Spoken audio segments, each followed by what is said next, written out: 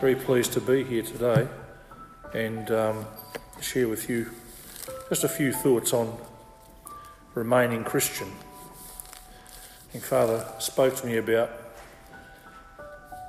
what it takes to just keep on being Christian each and every day. I want to start with referring you to a very beautiful set of verses from the Psalms. Psalm 119, the longest psalm in the Bible. And it's 119. I'll just get the point here and we'll return to this.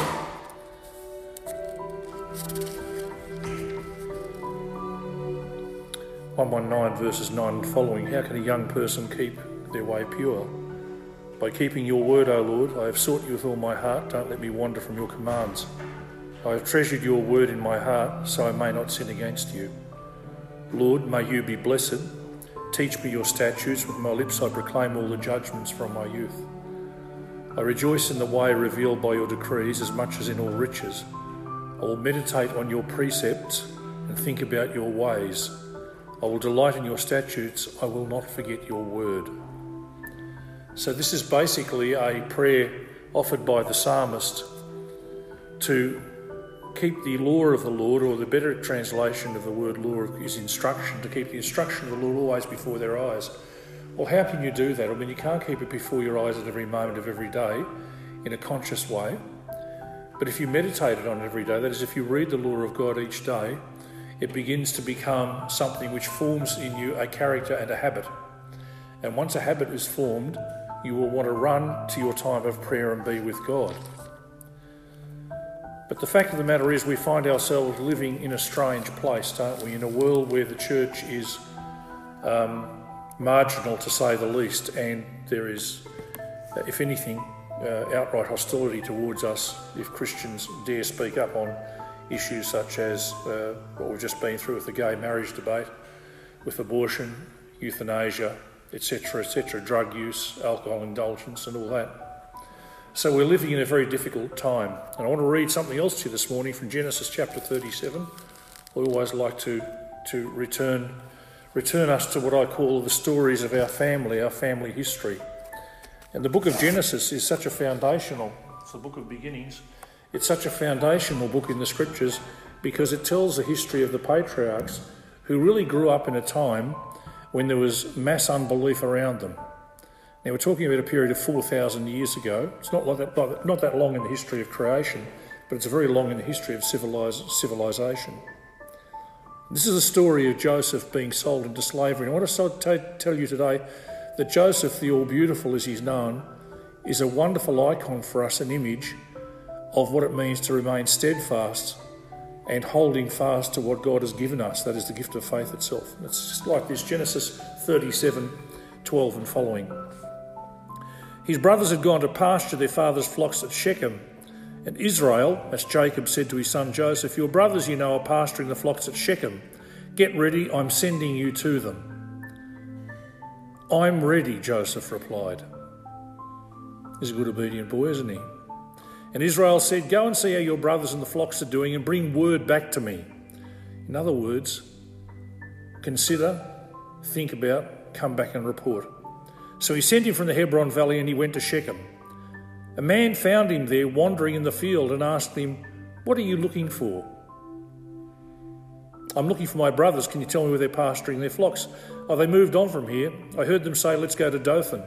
So Joseph set out after his brothers and found them at Dothan. They saw him in the distance, and before he had reached them, they plotted to kill him. They said to one another, oh, look, here comes the Lord of the dreams. Who are the Lord of the rings and the Lord of the fries? Well, Joseph is the Lord of the dreams, and that's what he is. He provoked incredible enmity or hostility and jealousy in his brothers by the dreams that God had revealed to him. So now the brothers said, come on, let's kill him and throw him into one of the pits. We can say a vicious animal ate him, then we'll see what becomes of his dreams. But Reuben heard this, he tried to save him from them. He said, let's not take his life. Reuben also said, don't shed blood, throw him into this pit in the wilderness. But don't lay a hand on him, intending to rescue him from them and return him to his father. But when Joseph came to his brothers, they stripped off his robe, the robe of many colours that he had on. They took him and threw him into the pit. And the pit was empty, and it was without water. All right. The pit was empty and it was without water. I want to suggest to you that today that we are living in the equivalent of a modern day pit. From our worldly experience, our experience in the world as Christians, there's precious little to inspire us from the society that surrounds us. The fact that it was a pit means that it's some place you could not get out of. The fact that it's without water shows that there is no sustenance for life, because you need water for life. He was a victim of his brother's jealousy. But how did he keep his faith? And what was it that he called to mind when he was in the pit? What was it that kept him alive? He promised his father he would go and do a reconnaissance journey to the fields and see what the brothers are doing, how the pasturing is going. And he found himself a captive, a victim of his brother's jealousy, and thrown out of the family and left for dead in a pit. Well, of course, the story goes on. The brothers sat down to eat a meal, and when they looked up, there was a caravan of Ishmaelites coming from Gilead. Their camels were carrying aromatic gum, balsam and resin going down to Egypt. Now, who are the Ishmaelites? Anyone remember? Sorry? How are they related to Joseph? They're cousins. They're cousins through whom? They're cousins through Isaac's brother Ishmael. Remember the child who was born to Hagar? The child is not according to the promise, but who will become a great nation. So they're family, but they're at a distance. They're at a distance. We're several generations down now, but they are related. They're Semitic people like Joseph and his family. Notice what they bring. They were carrying aromatic gum, balsam and resin going down to Egypt. So there's a sense in which there's a degree of sweetness and fragrance that will come even from captivity. So we have to be aware that no matter how difficult the situation is that we're in, God will send someone along to lift us out of it. And it will usually be somebody whom we don't expect. And they will bring fragrance into our rather stinking life, which it can become. Judah said to his brothers, "What do we gain if we kill our brother and cover up his blood? Come on, let's sell him to the Ishmaelites." So they want to sell their own brother, well, effectively to their cousins. They want to sell him to their cousins. It's pretty horrible, isn't it? And not lay a hand on him, for he is our brother, our own flesh. Oh dear, he's got an attack of conscience.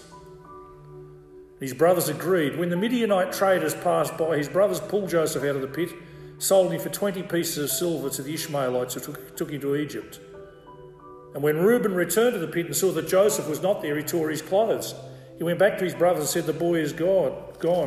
What am I going to do?" So they took his robe, slaughtered a male goat, dipped it in blood, sent the robe to their father and said, "We found this. Examine it. Is it your son's robe or not?"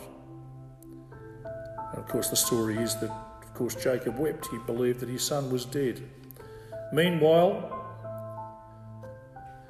I'll finish reading that. There's a very good point in that too. His father recognised, "It's my son's robe. A vicious animal has devoured him. Joseph has been torn to pieces." That was the expectation that Jacob had. And it was a fair expectation to make, wasn't it, given the history? He tore his clothes, he put sackcloth round his waist and mourned for his son many days. All his sons and daughters tried to comfort him, but he refused to be comforted. "No, I will go down to Sheol." What's Sheol? It's the place of the pit, but it's the eternal pit where the souls of the dead go, the shades of the dead. In the Jewish belief, in pre-Christian times, the shades just wander with no existence virtually at all. "I will go down to the Sheol, the pit, to my son, mourning," and his father wept for him. But meanwhile, the Midianites sold Joseph in Egypt to Potiphar, an officer of Pharaoh and the captain of the guard. Let's return for a moment to the notion of Joseph in the pit. What was he thinking about? Of course he was thinking about, as everybody would, how will I survive? Will this be the end of me? Is this the cost of obedience? Death? Where is my life? What about the dreams I had that the sheaves of wheat which represented my brothers all bowed down to mine? how will God fulfill that? And of course he would have recalled the great promise, the threefold promise that was spoken through Abraham, Isaac and Jacob. Does anyone remember what the three promises are? You know how God called Abraham out of Ur of the Chaldees in Chaldea? He took him outside and he said, look at the stars of heaven. I will make your descendants as many as the stars of heaven and as many as the sands on the seashore. I will give to you this land. Come with me to a land that I will give to you, and by you the nations of the world will be blessed. They're the three great blessings, and they are three blessings which continue to this day. God's blessings are still in effect. The descendants are here, the land is there, and Abraham is a father in faith to those who believe in the one true living God. So I'm sure what sustained Joseph in the pit was the memory of, and perhaps wondering how that blessing would come. So for the Christian today, I want to take that story and apply it to our life today. How can we, as the psalmist says, by the rivers of Babylon, there we sat and we wept, we remembered Zion. Remember when Israel was taken into Babylon in 586 BC? And our captors asked of us a song, or how can we sing of you, Zion, in a foreign land? If I forget you, Jerusalem, let my right hand wither and my tongue cleave to my mouth, if I count not Jerusalem above all things. Well, how do we sing the Lord's song in an alien land? First of all, the first thing is to recognise that you're God's child. That is your identity. Whatever your denominational or ethnic identity is secondary. The first thing is your life is God's. In fact, your life is not your own. And when you realise that, you begin to understand that you're part of a much greater picture that God has you in. That your life is not your own. And I'll tell you this, if you look at the history of the great civilisations of the world, civilisations come and civilisations go. But nothing much remains of them other than monuments and old stories. The thoughts and feelings, the aspirations of all those old people have all gone, even of our forefathers, even as close as our grandparents who've died. It's gone. But what lasts is what God puts in people's souls. So our identity is, as St. Paul says in the epistles, our life is hid with Christ in God. Our identity is with God. So how can we keep that identity alive? Well, I could give you the slick Coptic Orthodox answer. Go to the Mass, keep the fast, go to confession, do the Agbiya, read your Bible, attend the meetings. Yes, that's all true. But I want to talk about something at a far more basic level. And that is this.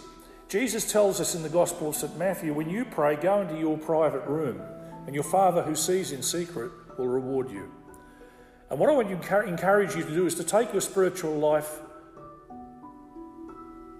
on as your own responsibility. And it's not the responsibility of the church at all, it's yours.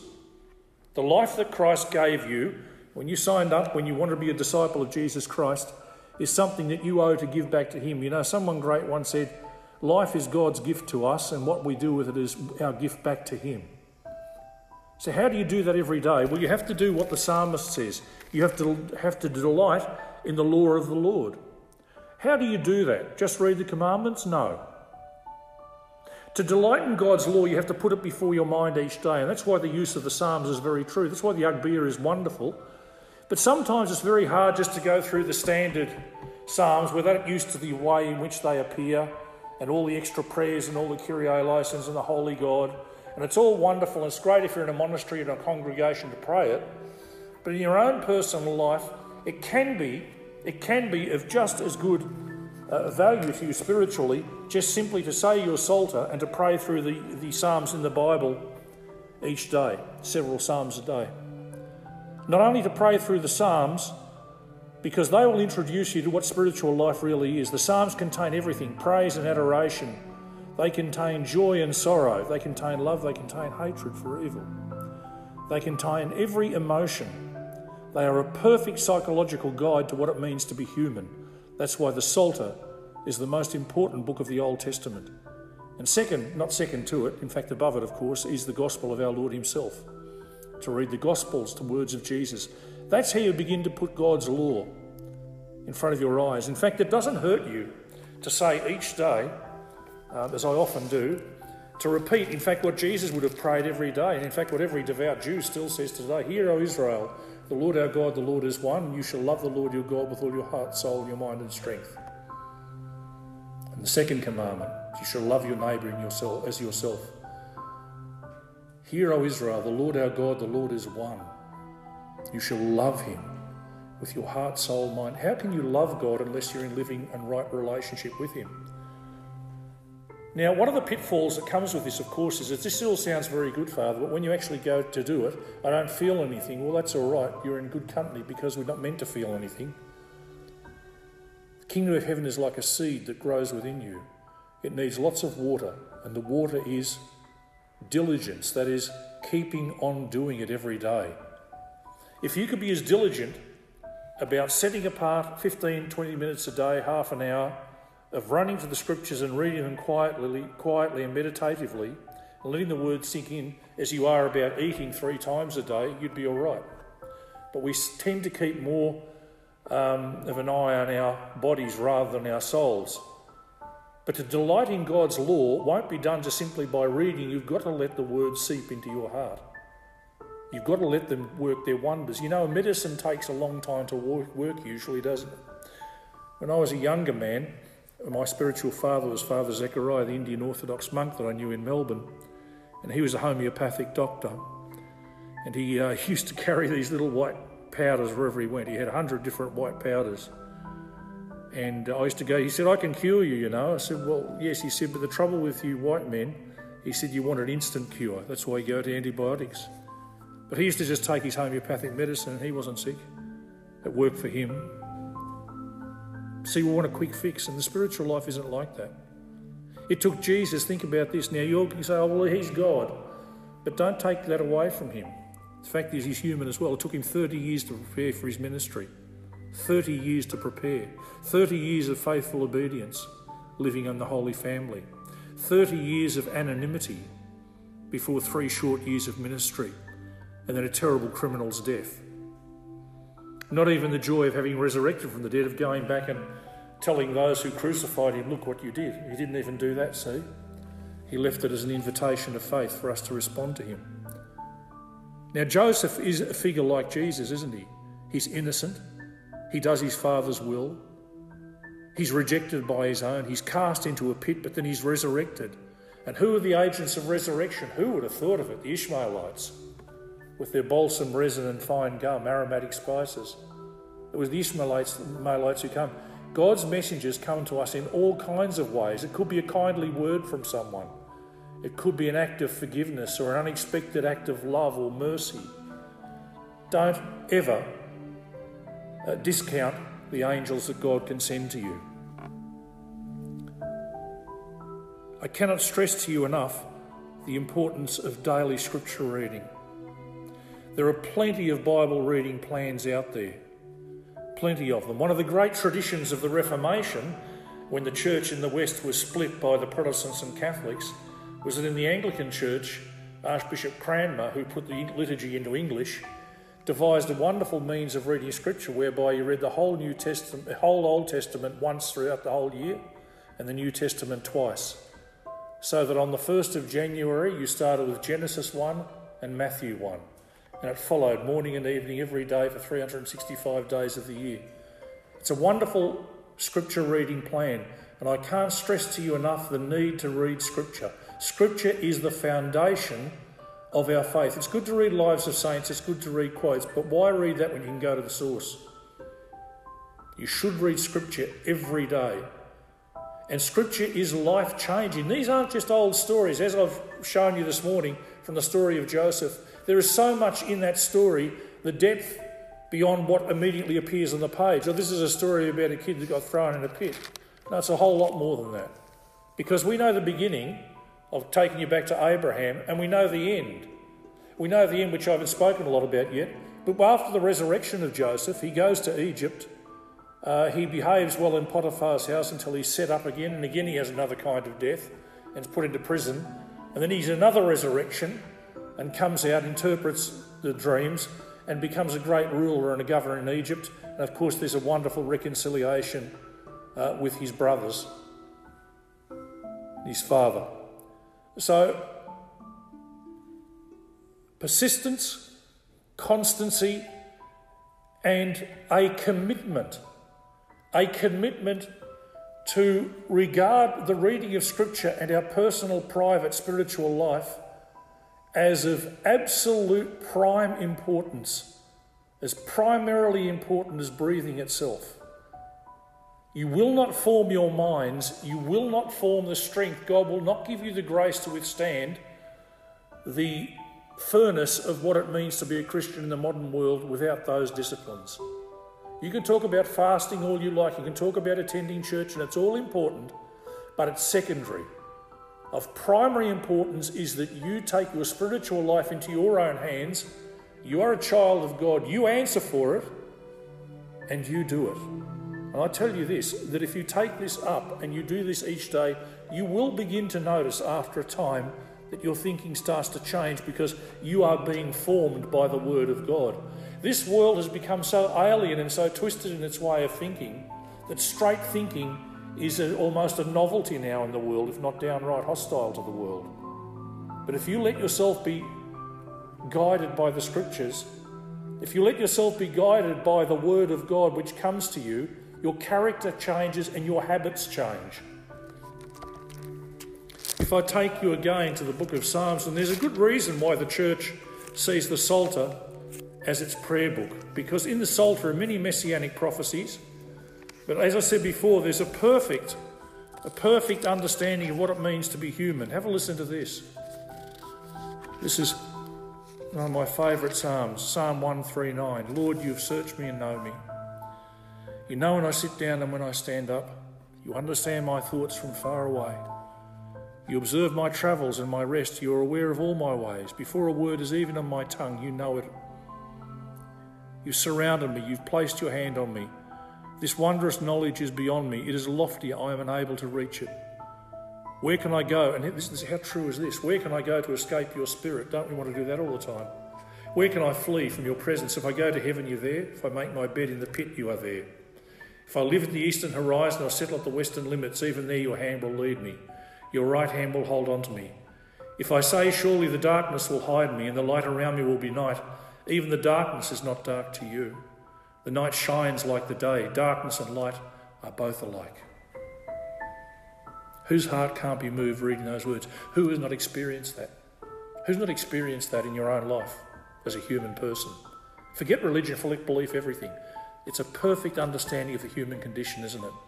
The highs and the lows of what it means to be human and to exist. For it was you who created my inward parts. You knit me together in my mother's womb. I will praise you because I've been remarkably and wonderfully made. Your works are wondrous, and I know this very well. My bones were not hidden from you when I was made in secret, when I was formed in the depths of the earth. Your eyes saw me when I was formless. All my days were written in your book and planned before a single one of them began. God, how precious your thoughts are to me. How vast their sum is. If I counted them, they would outnumber the grains of sand. When I wake up, I am still with you. God, if only you would kill the wicked. Now, the Holy Fathers teach us that when we read these deprecatory parts of the Psalms, cursings, we regard that as being addressed to sinfulness and passions within us, okay? It's not about people. God, if only you would kill the wicked. You bloodthirsty men, stay away from me, who invoke you deceitfully. Your enemies swear by you falsely. These are all the temptations we face. Lord, don't I hate those who hate you and detest those who rebel against you? I hate them with extreme hatred. I consider them my enemies. Search me, O God, and know my heart. Test me and know my concerns. See if there's any offensive way in me. Lead me in everlasting ways. Now I challenge you, my dear friends, if you say those prayers every day and not just rattle them off. You cannot rattle Psalms off. You have to let every word seep into your heart. You have to understand. If you set yourself to say 5 Psalms a day and you find yourself racing to get to the end of it, stay with the first one and just let it breathe in you. Sometimes it's good just to say a line and use your breathing as well. slowly breathing in and slowly breathing out. There is a tradition among the monks of the West that they used to keep, I don't know if they do anymore, that they would read a psalm, well, like this. For it was you who created my inward parts. You knit me together in my mother's womb. Pause. And it really begins to make a difference because the words are still in your mind. They haven't quite disappeared until you're on to the next thought. And the Psalms are so beautifully created that one thought logically follows another as the psalmist develops his theme. These are God-breathed words. These are not just poems. These are breathed by God and spoken by him to us through David the psalmist. I think the secret of success is perseverance. Perseverance in meditating on God's law day and night, on God's instructions. Because God's instructions are not about you shall not, you shall not. Yes, that's the baby stage. That's the stage of teaching the child, don't go near the fire, it burns. But for those of us who are older, we've put childish ways behind. We need to now see what the whole life is that God has for us and why these laws give life. At the end of the book of Deuteronomy, Deuteronomos, the second law, the second reading of the law, Moses stands in the Holy Land before they're about to go in and recites all the laws of God again. And God says through Moses to the people, I set before you this day life and death. In other words, these commandments are life, and if you don't follow them, it will bring death. I set before you life and death. Therefore, choose life, that it may go well with you in the land which I am about to give you. It's the same with the scriptures still today. And if your Bible is... Oh, where's the New Testament? Around here. If this is all you're reading of your Bible, and you've got all this history of salvation, you're missing out. And the New Testament is wonderful and superb, and it's the capstone. But the first covenant, the Old Testament is foundational. Same God, a loving father towards his children, same God. Now, there are many aids available to read the scriptures. There's a wonderful book by Gordon Fee, who's one of the great Protestant Bible scholars of this age, called How to Read the Bible Book by Book. You can get it from Koorong. It's a wonderful book, give you about 6 pages on each book of the Bible, give you a historic background, main point, and things to look out for. And I think it's probably worthwhile to have a look at those things before you start off reading, especially some of the more difficult, Leviticus, etc., which you can probably afford to skip over quite a bit of, the ritual laws, etc. But there are such gems, particularly in the prophets and the Psalms, and the history books as well. The Torah, Genesis, Exodus, Leviticus, Numbers, Deuteronomy are foundation, with Leviticus being a little more legalistic. But there you are. I've given you the answer, but will you take it up? And the point about it is this: don't worry about failure. There's no failures. Just be faithful. Hold on. Don't give in. When the voices of temptation come to you and say, you might as well stop because you know you missed it yesterday, you'll miss it again tomorrow, so why bother doing this? That's not the point. Who would stop taking a medicine? You might forget one day, something might take you somewhere else, but you'll run back to that medicine because you know you need it. What you need to do is become aware of your need for God's law. If you want to live well in the world, follow the commandment of God. If you want to survive as a Christian in a hostile age, meditate on his law. It is the key of life. Glory be to God forever. Amen. Are there any discussion points you'd like to raise? Or Having my Bible, do I have to give attention to the Holy Spirit? Sorry? Like, you know the Bible Holy Spirit, right? I'm sorry, I can't hear. Yes. So when I read it, do I have, what hinders me from getting spiritual benefit? Distraction sometimes, if that's what it is. It can be distraction. It can also be a false expectation. If receiving the Spirit from reading the Bible is something you think you'll feel, well, you're on the wrong path already. The spiritual life does not give warm, fuzzy feelings. If times of blessing come, thank God, and keep going. Don't concentrate. The pilgrim people of God are on a journey. They don't stop anywhere, no matter how good the oasis might be, to rest and relax in. You just keep going. There'll be plenty of time for that in glory. But here on this earth, we have to travel. The image of the people of God is like a travelling caravan. We're moving from place to place. You know, it says in the beautiful liturgy, it uses the old English word, we are only sojourners here. We're only travelling through this world. We're heading towards Jordan. We're heading towards the promised land. So to receive the Spirit and life, the words of Jesus, which are Spirit and life, means to faithfully read it every day. And as I said to you, it will form your character, but you've just got to keep doing it. You might not notice how it does, but you've got to keep doing it. And you can't tell me that it doesn't make a change, because moments of inspiration come when you start to read and say, yes, I understand what he's saying. That's who I am. That's where I'm at. Now I understand. It's a clear way. Is that helpful? Yeah.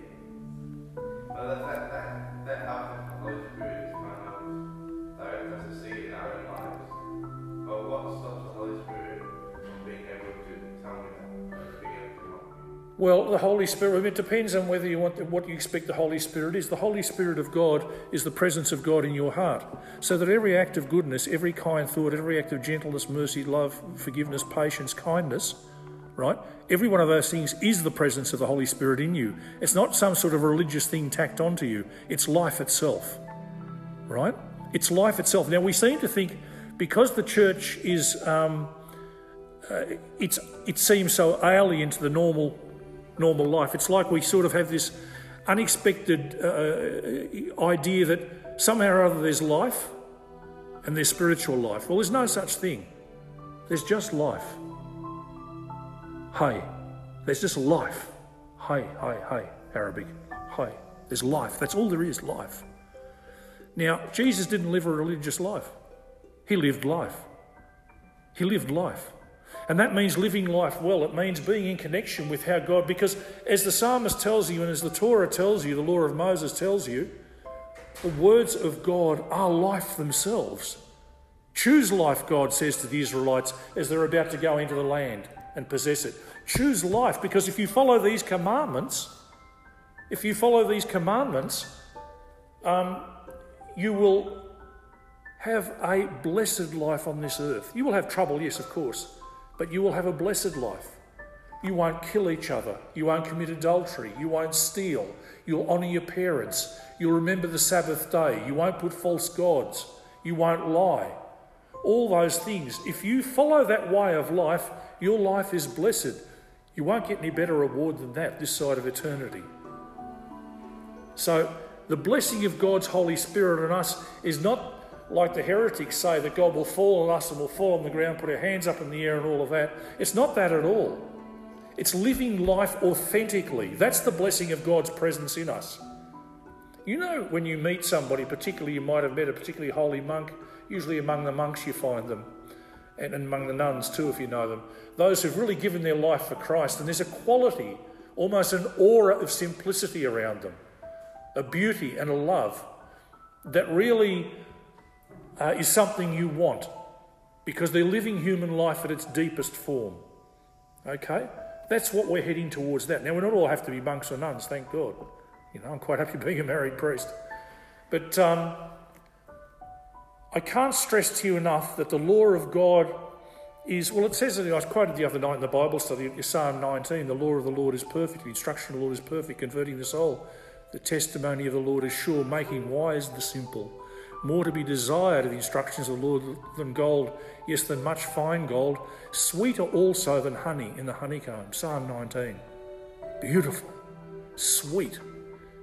You know, how important is it to say every day, Hear, O Israel, the Lord our God, the Lord is one. There's not 1,000 gods in heaven, there's one. And He is our Father.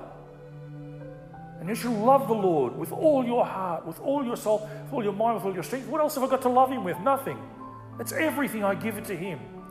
And you all of a sudden are liberated. You don't have to run your own life because you belong to Him. And when you belong to God, that means the his word will direct your steps in the way which you should go. It doesn't promise it'll be easy, but it does come. It does come. Any other questions? Father. Just down 2 points that you raised.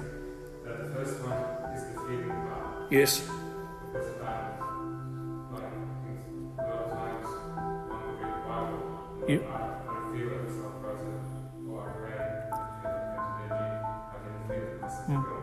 And the second one is about us taking responsibility for our own life in Christ. Okay. Especially in the culture of entertainment, where it's sort of like, sometimes we may approach God and say, what are you going to do for me? Yes. And then like we in the church, what have you got for me? So like, and then that leads us into a position of irresponsibility. So we can just have to Let's start the first one, which is about the feelings. Just finding a Bible verse.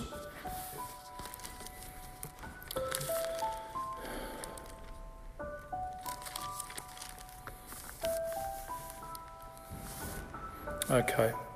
Feelings. Can anyone please point me to any verse or promise in the scripture that says, you shall feel good when you pray?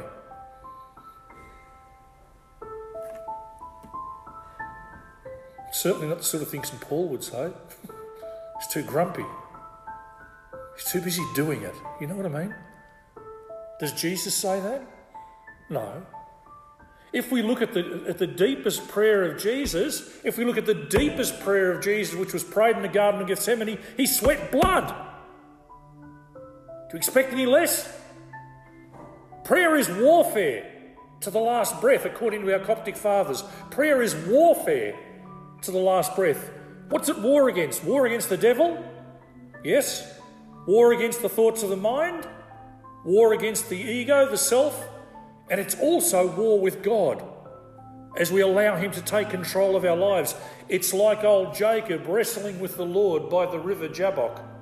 You know, that strange encounter where he encounters the angel of the Lord and they wrestle all night and then God gets him. There is no promise, command or expectation in Scripture, you shall feel happy. You know, I'll tell you, here's a confession. Some Sunday mornings, I'll go along to the church and I'll think, oh, here we go again. This is just normal broken humanity, okay? Here we go again. And I'll start the incense up and I'll start the morning prayer and I think, oh boy, I said, Lord, honestly, at least you could turn up one morning and show your face to me. And then you're going to start this dancing around the altar with all this incense. And where are you? And of course, what always comes to me, spoken not through my ear, but you know that inner feeling, you know, something speaking to you and the Lord says, just keep doing what you're doing. Without fail. Whenever I ask of God proof, whenever I ask of God to fulfill an expectation, that's what comes to me. Just keep doing what you're doing. Now, if Jesus was going to live his life in expectation of feeling good, well, he was in for a very sad shock, wasn't he? Because it never happened. There are moments when it says Jesus filled with joy. You know, there were moments when he leapt for joy and praised God that he revealed the wonders of the kingdom to such as little children. Remember, there's a part in Matthew that says that, but that's about it. He spent a lot of the time telling people off, telling the apostles how dumb they were, rebuking St. Mary and his family. You know, on one occasion, there's other times where he is exasperated by the lack of understanding of the people of the message he's come to bring them. So we have to remember God through obedience. It says in Deuteronomy, remember when you enter into the land that I will give you, be careful not to forget the Lord who brought you up out of the land of Egypt, out of the place of slavery. Fear the Lord your God and worship him. Do not follow other gods, gods of the peoples around you. Now that really means a lot to us today, I think, because there's a lot of other gods out there, aren't there? I mean, we're in the middle of a city which is full of them. There's the gods of clubbing. There's the gods of consumerism on every shelf of every shop. There's the gods of drugs and alcohol and all the rest. I'm not going to name them all. You know as well as I do what they are. So when that's all around us, we need to remember this Lord our God who brought us up out of slavery. Because I'll tell you, to serve other gods is slavery. But the service of Christ is perfect freedom. So that's the experience thing. The experience. What was the second one? Responsibility. Run it past me again. So you mentioned that as Christians, we need to take responsibility for our life and someone else's responsibility. Yeah. And the culture, which even makes its way into Christian churches, is one of expectation. So we're consumers, the church is the producer. Yeah, the church is here to provide spiritual goodies for the consumers. So if the product isn't good enough, then There's a lot of that around. And that's why a lot of these super churches seem to flourish while we limp along. You know, they have, sort of rock and roll music and lights and dancing and all that stuff, but they have a very quick turnover in membership because people realise it's not all really like that. That's all the big feelings, but the big feelings don't last. That's why it's so important when you come to the church, you don't come to the church, you are the church. The church is not the building, not the temple. What is this building without the people in it? I'll tell you, it's an empty four walls. You know that? What's the word church in ecclesia? It means the assembly of the Lord. When you gather together, you make church. You are the church. And the bishops, forgive him for thinking so, the size of that chair, but the bishops and the priests are here to serve, not to lord.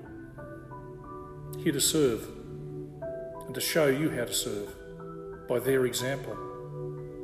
That's what it's about. That's really what it's about. So the spiritual life is about you taking on.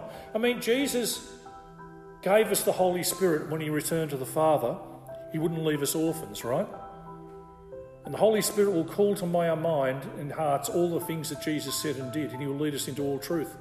It's not about the Spirit being sent simply to lead the church into all truth doctrinally. And that's what it's talked about constantly, the development of the doctrine and all that. That's true to a point.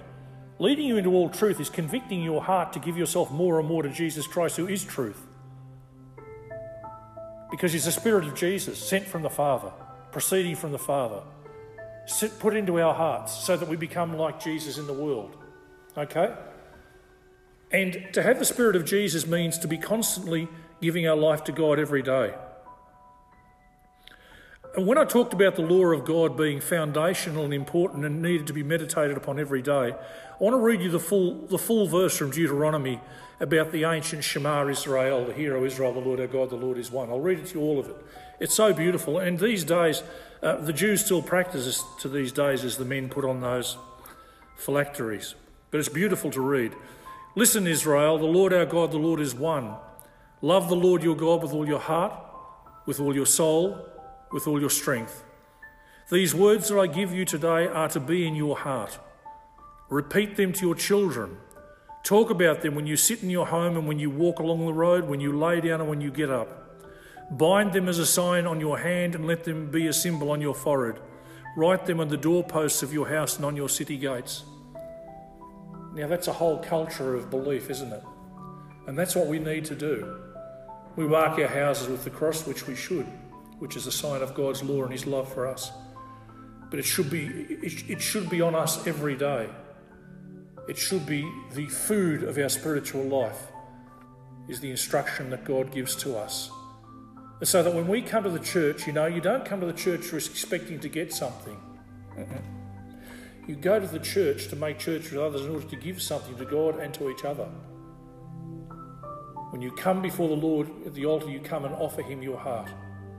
And you offer yourselves to your brethren as they need you, so that you can learn to live a godly, peaceful life. That's what church is all about. We've got a top-heavy kind of inheritance. We've got a 2,000-year tradition, which is wonderful, but can also be a very heavy, dead weight, and can also lead people to think that that's what it's all about, is all the colour and the power and all this business, great big doors and ostrich eggs and all that. These massive pillars. It's not about that at all. It's not about that at all. It's about the oneness of the heart with God in Christ Jesus. And you carry your church with you wherever you go every day. It's the church here. The first church is the church of the heart. The second church is the assembly of your family. And the third one is the assembly of all the people. Remember, when you die, when you breathe your final breath, you go to God alone and you answer for how you've lived. Now, the church will intercede and pray for you, but it's between you and your Maker.